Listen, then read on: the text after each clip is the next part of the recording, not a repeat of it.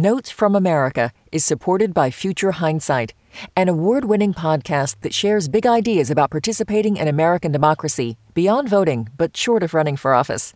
Join host Mila Atmos for stimulating and incisive conversations with citizen changemakers on topics ranging from gerrymandering, policing equity, and voting rights.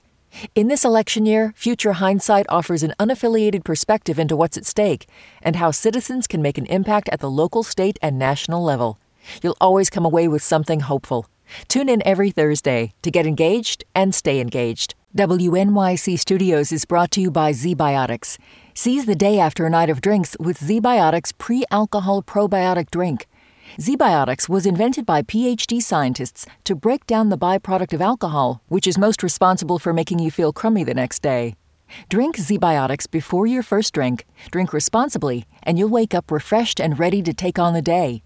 Try it for yourself at zbiotics.com/WNYC and get 15% off your first order when you use WNYC at checkout. That's zbiotics.com/WNYC and use the code WNYC at checkout for 15% off. Listener supported. WNYC Studios. We had kerosene poured on our hair, and we were told to sit on a chair, still naked, and our long hair was cut off. And when they put the water on me, it stung even worse. They did not care. They didn't bat an eyelash. And they said, if you cry, we will whip you. How many of you went to school and had your hair cut off by those people and put DDT, pesticide, in your hair? This was later banned by the U.S. government as a dangerous pesticide. And that nun just chopped her hair real hard, so it cut a piece of her earlobe off. And so the girl was just screaming and blood and everything was all over. That was my first introduction to boarding school.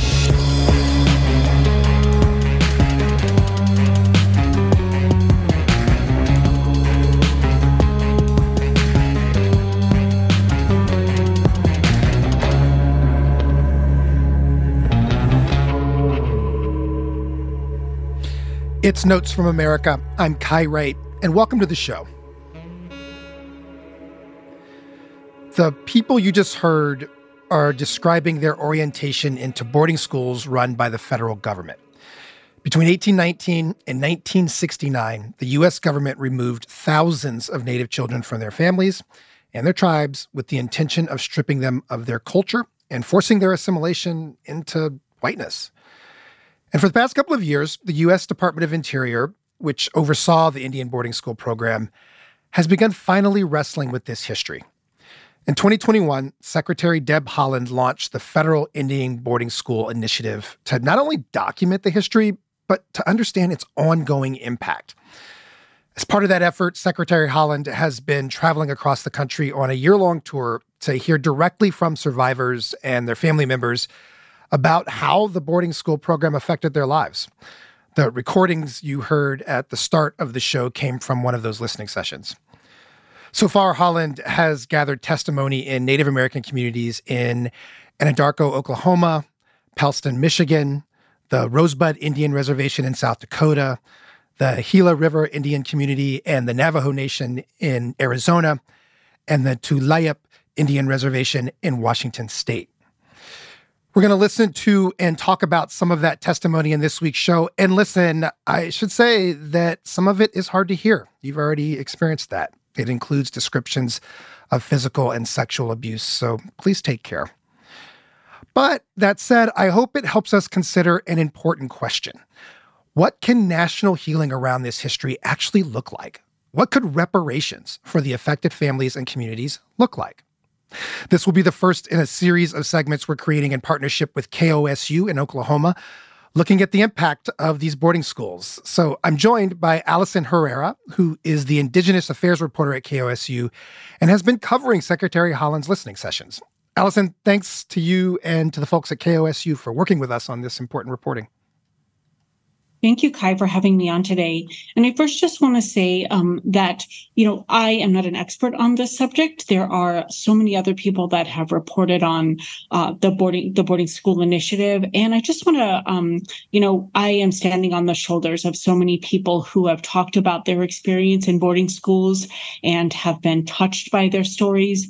And it's not something that I take lightly in my reporting. But I'm really happy to come on here and talk with you about it today. Well, thank you for that. Thank you for that work. Well, first off, why is this listening tour and the broader project that the Department of the Interior has launched happening right now? What sparked this? Well, as you mentioned, Deb Haaland has launched the Federal Boarding School Initiative in 2021. Deb Haaland became Secretary of the Interior that same year, which oversees the Bureau of Indian Affairs. She was first elected in 2018 to Congress and as part of this wave of women. And she, along with Sharice Davids from Kansas, were two Native women to hold these congressional positions, were elected to Congress, which was pretty historic. And Haaland is the first Indigenous person to be in this position, to be the Secretary of the Interior.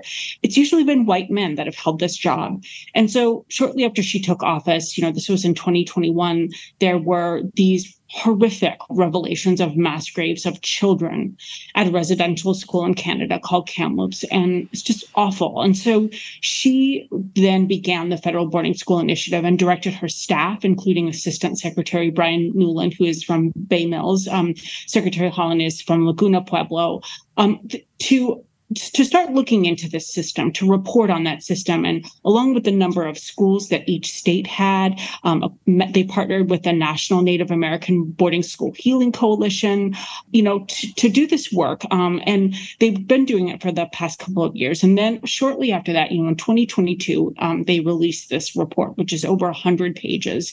And then, as we heard at the top of the hour, they embarked on this, what's called the Road to Healing listening tour. Mm-hmm. So she told the Arizona Republic after her visit there this past January that this was something that she was the most proud of, that since she served as the first Native American cabinet secretary.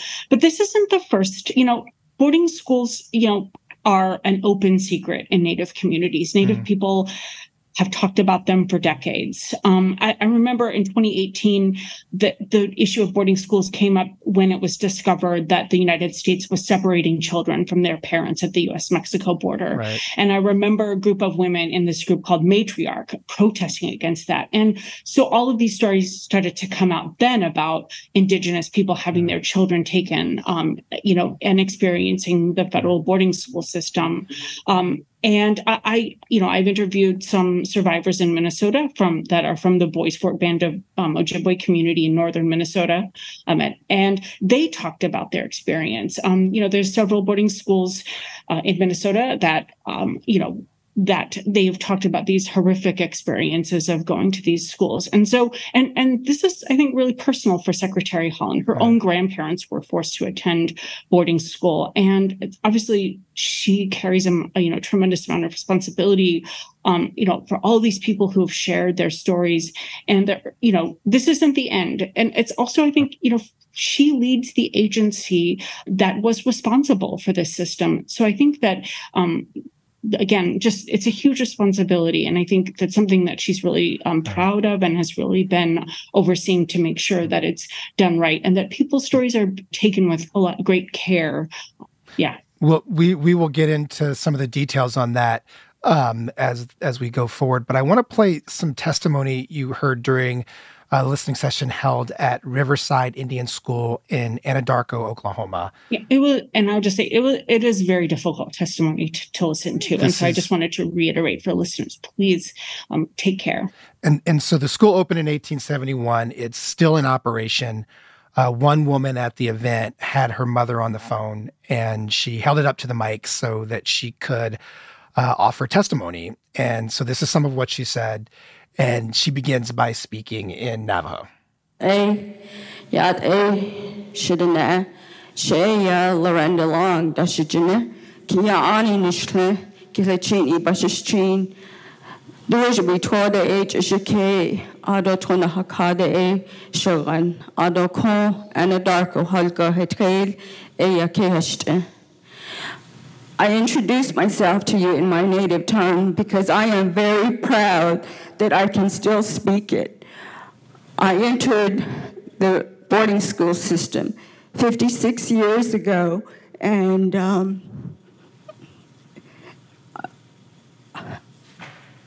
I could have lost my language, but I retained it because my mother never spoke English.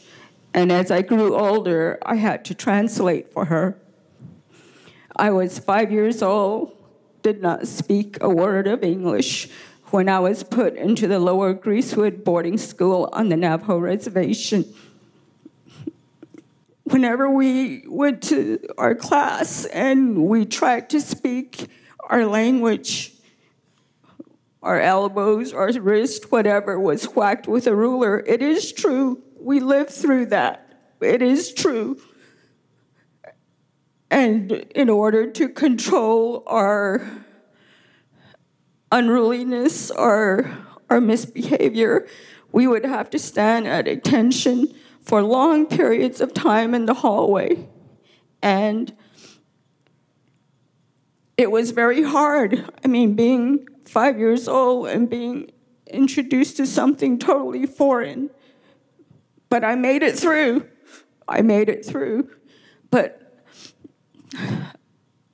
it's good to talk about it.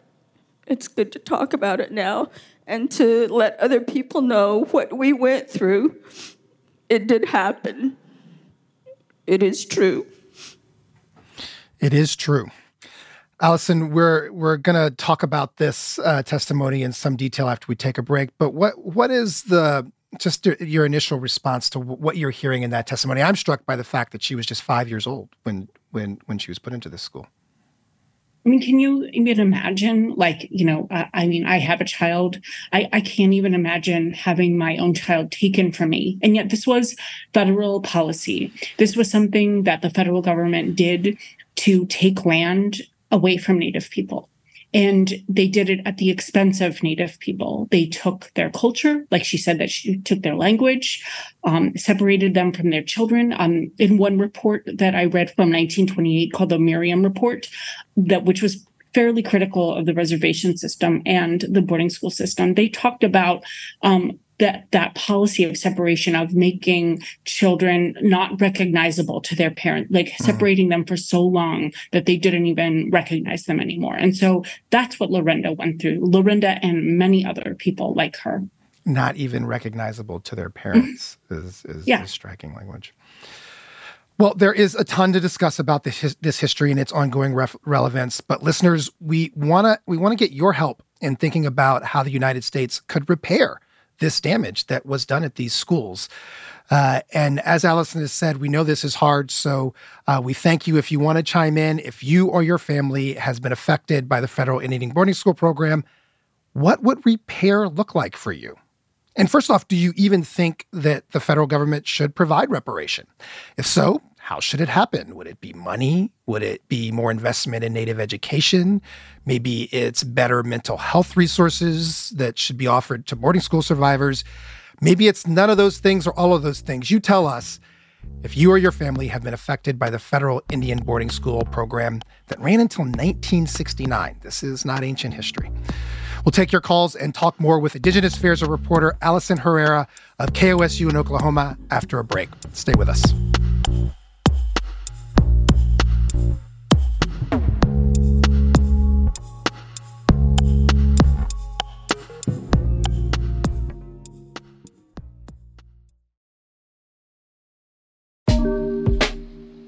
Hey everyone, this is Kusha. I'm a producer. We want to hear from you about this episode. If you have experience with the federal Indian boarding school program, especially if you're a listener from a Native community, we'd love to hear your own experiences and perspectives. That could mean sending us a message about your take on reparations, or what your experience was, or something else that this episode has brought up for you. Here's how. Send us a voicemail. You can record it right on our website. Just visit notesfromamerica.org and click on the green button that says Start Recording.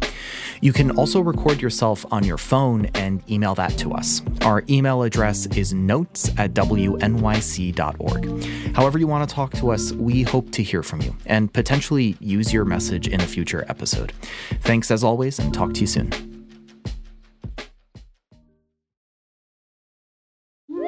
Hi, I'm Alexis Ohanian.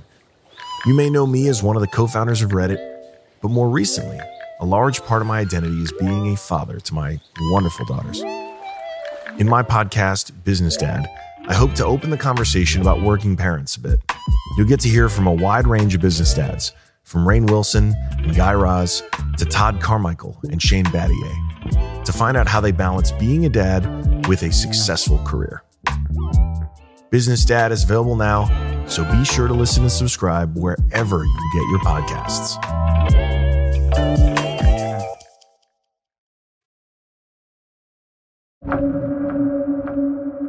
But I still feel that pain. I still feel what this school did to me. And I'm not ready to forgive this school for what it did, for anything. And I don't care how much money it takes. I will never, ever forgive this school for what it did to me. Language was taken. If they can promote that back, they need to do it. Identities were taken. You almost come out with survivor's remorse, because I know there's children out there that have been buried at these schools. Where state and federal lands are owned, where boarding schools now reside, those lands need to revert back to the tribal nations for direct administration. Those places need to be re-sanctified and consecrated back to our sovereigns.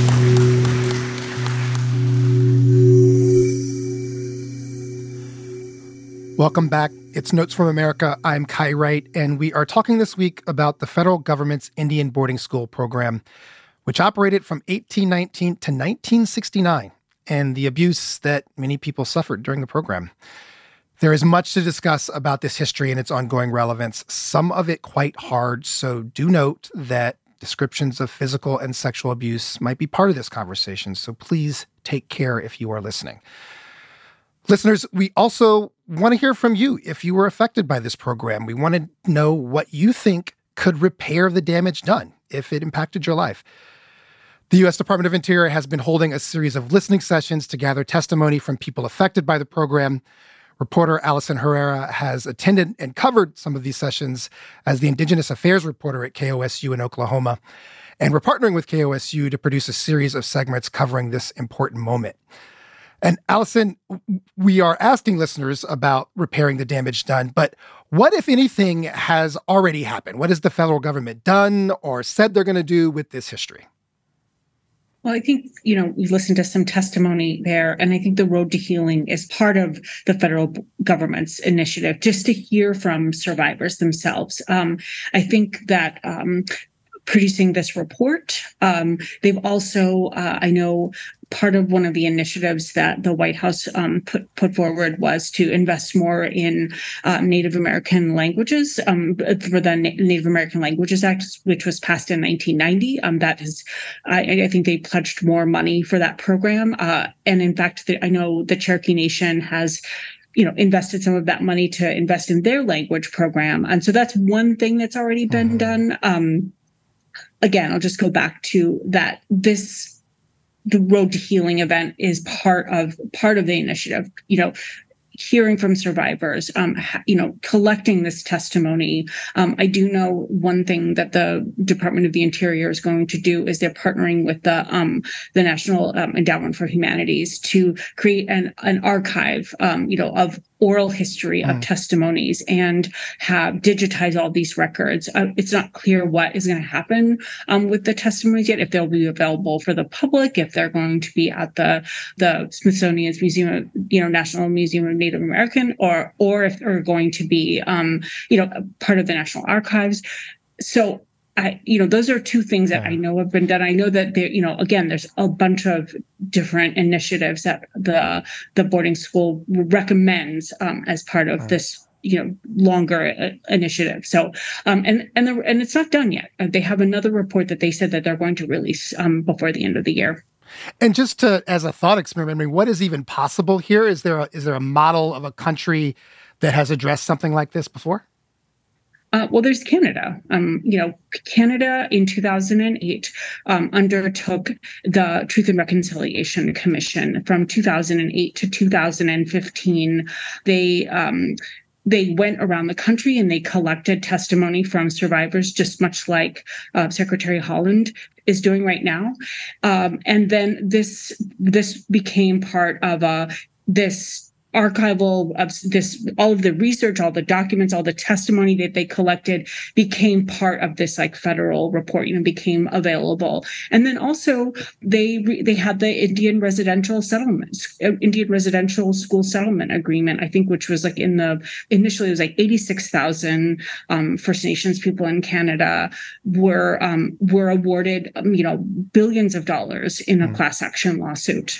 So that is one model. But again, how do you come up with that number? Right. How do you determine how much money people get? And I talked to one survivor of the residential schools in Canada a few years ago, and she told me she remembered seeing a notice from her bank that the money was there. And she told me she didn't feel even right about touching that money or using that money because she felt it was just like, just the pain of that experience and like that they were paying her off, and so it worsened rather than repairing the damage.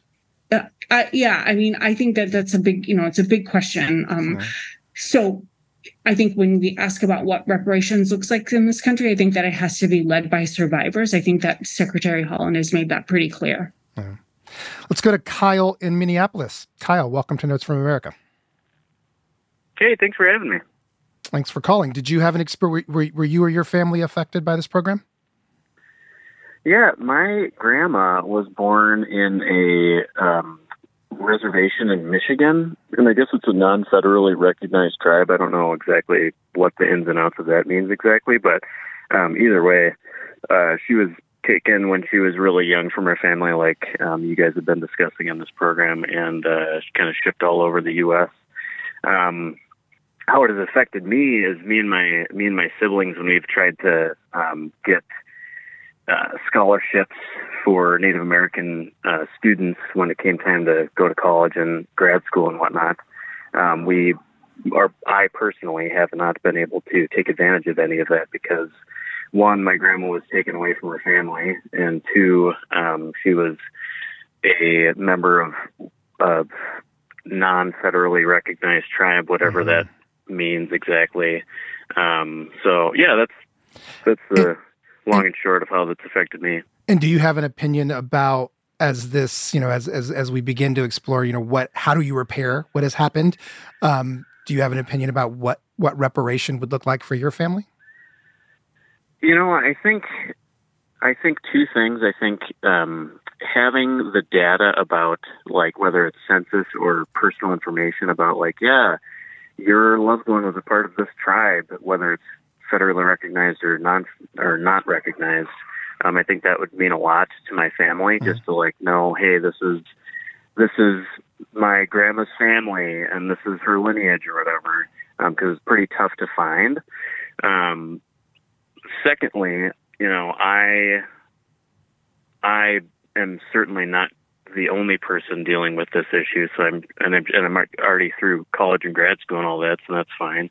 But I feel like for the future generation, it would be really useful to for people like me later on, so that they would be able to take advantage of the educational programs that the U.S. government provides for Native American students. Thank you for calling, Kyle. Let's go to Cynthia in Winona, Minnesota. Cynthia, welcome to the show. Yes, hello. Thank you.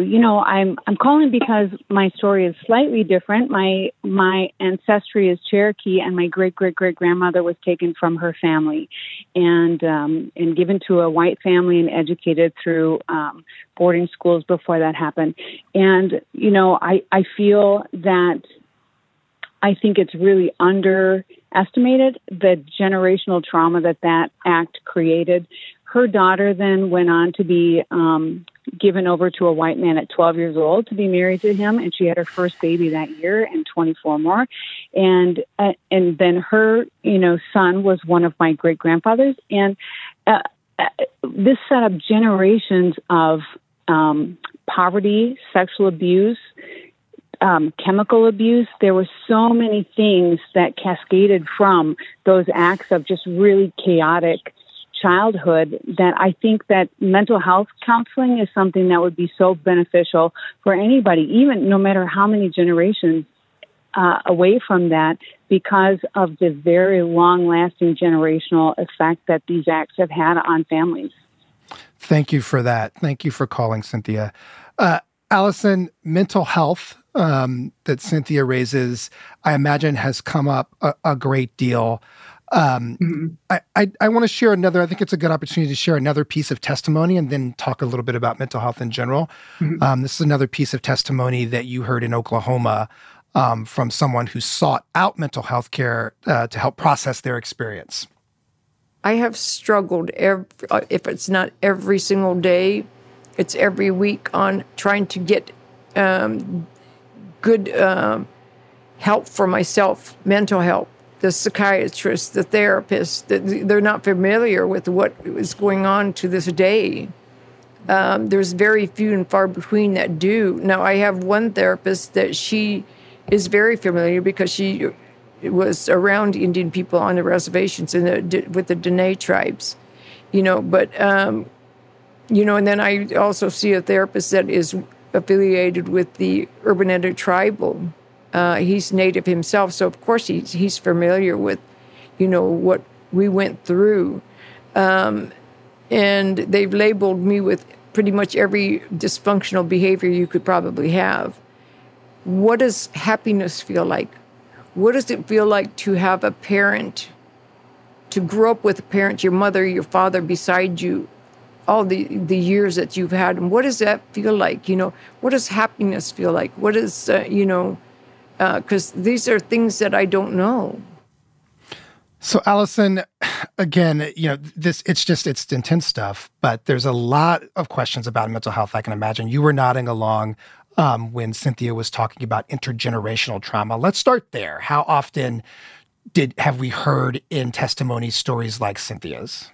I mean, that is what happens when somebody attends boarding school. I mean, I interviewed Brought Plenty and her daughter, Neela, and Neela talked about intergenerational trauma from her mom. I've talked to other children of boarding school survivors who just talk about not being able to, feel like they can't hug their parents, or their parents don't have the ability to, hug or be close to some of their children. And that can result in or that they suffer from, alcoholism, or, are trying to, people who have come through these schools do what they can to cope. And then, they pass that trauma on to their children. And I think I talked with Brought Plenty and her daughter, Neela. They're just beginning to talk, Brought Plenty that's who was in the clip. Mm-hmm. She's just beginning to talk about what happened to her with her daughter. And she talked about, the inadequate mental health care that she got. And I will just say, I've heard from some people that Western style therapy, it maybe isn't the best option. For Indigenous people who have survived these schools. One, Lorenda, who I met later on at this powwow in Tulsa, at the Tulsa powwow, she said that what has helped her is ceremonies, or coming to an event like the Tulsa powwow, being around other Native people, being able to talk to them about these experiences so that they can relate. At the event that I went to in Anadarko, in the Indian Health Service was there, and they had trauma-informed care for survivors. So maybe that's something that the Indian Health Service can do a better job at, or have more availability for survivors. But some people don't get their care through IHS. They go they go elsewhere. And so I think that's a very big question. And I think that's something that needs to be led by survivors.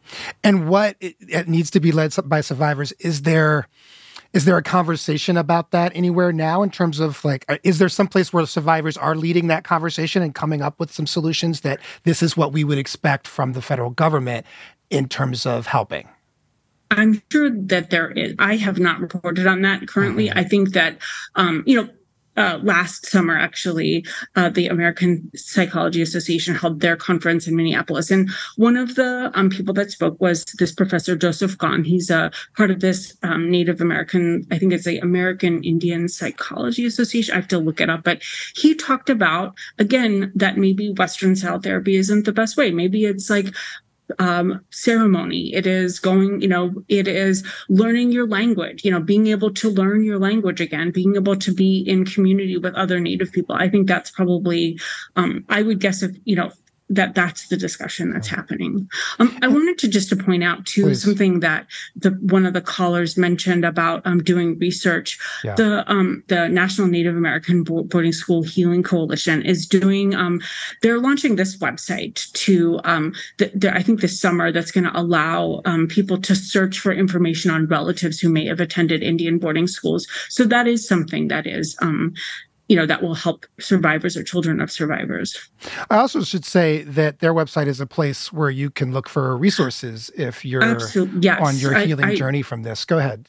Yes, absolutely. They partnered with the Department of the Interior because they had been doing this research and, really partnered with the Department of the Interior to bring some of these things to light. And just so that listeners make sure you heard this, it's the National Native American Boarding School Healing Coalition. The website is boardingschoolhealing.org, and we will put that into the link to that in the notes for our podcast episode when it drops tomorrow. Allison, in the maybe minute we have left here, what's next for the Department of Interior with this initiative?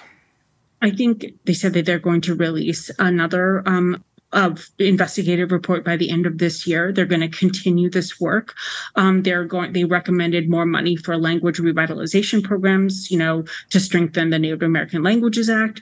They're going to promote research, health research that could impact the lives of those who attended, to help them deal with that intergenerational trauma. Maybe that's something to better, to do more research into what better mental health care looks like. They're going to support the Native American Graves and Repatriation Act, which is critical to finding some of those unmarked graves and working with the tribes to make sure that they are supported when they do want to repatriate remains, like helping them identify that. And as far as reparations go, that wasn't talked, as far as last money word, goes. Allison, we're going to have to wrap up. I just think, I think anything that goes forward has to be directed by survivors. And I think that's what Holland wants to do. So thank you. We will keep following this story. Allison Herrera is the Indigenous Affairs reporter at KOSU in Oklahoma. And you can keep talking to us if you have been affected by this at notesfromamerica.org. You can leave a voicemail for us right there.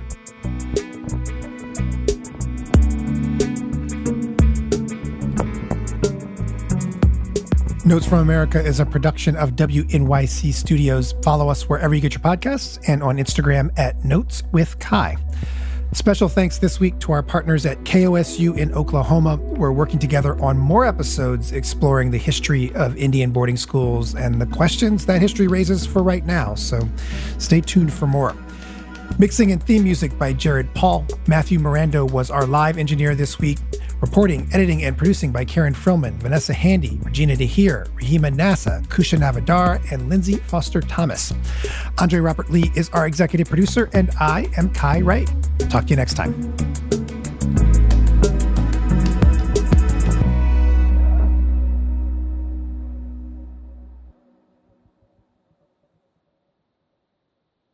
Notes from America is supported by Future Hindsight, an award-winning podcast that shares big ideas about participating in American democracy beyond voting, but short of running for office.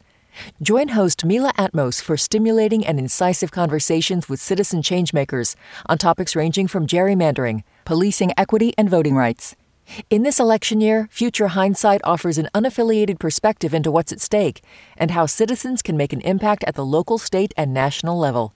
You'll always come away with something hopeful. Tune in every Thursday to get engaged and stay engaged.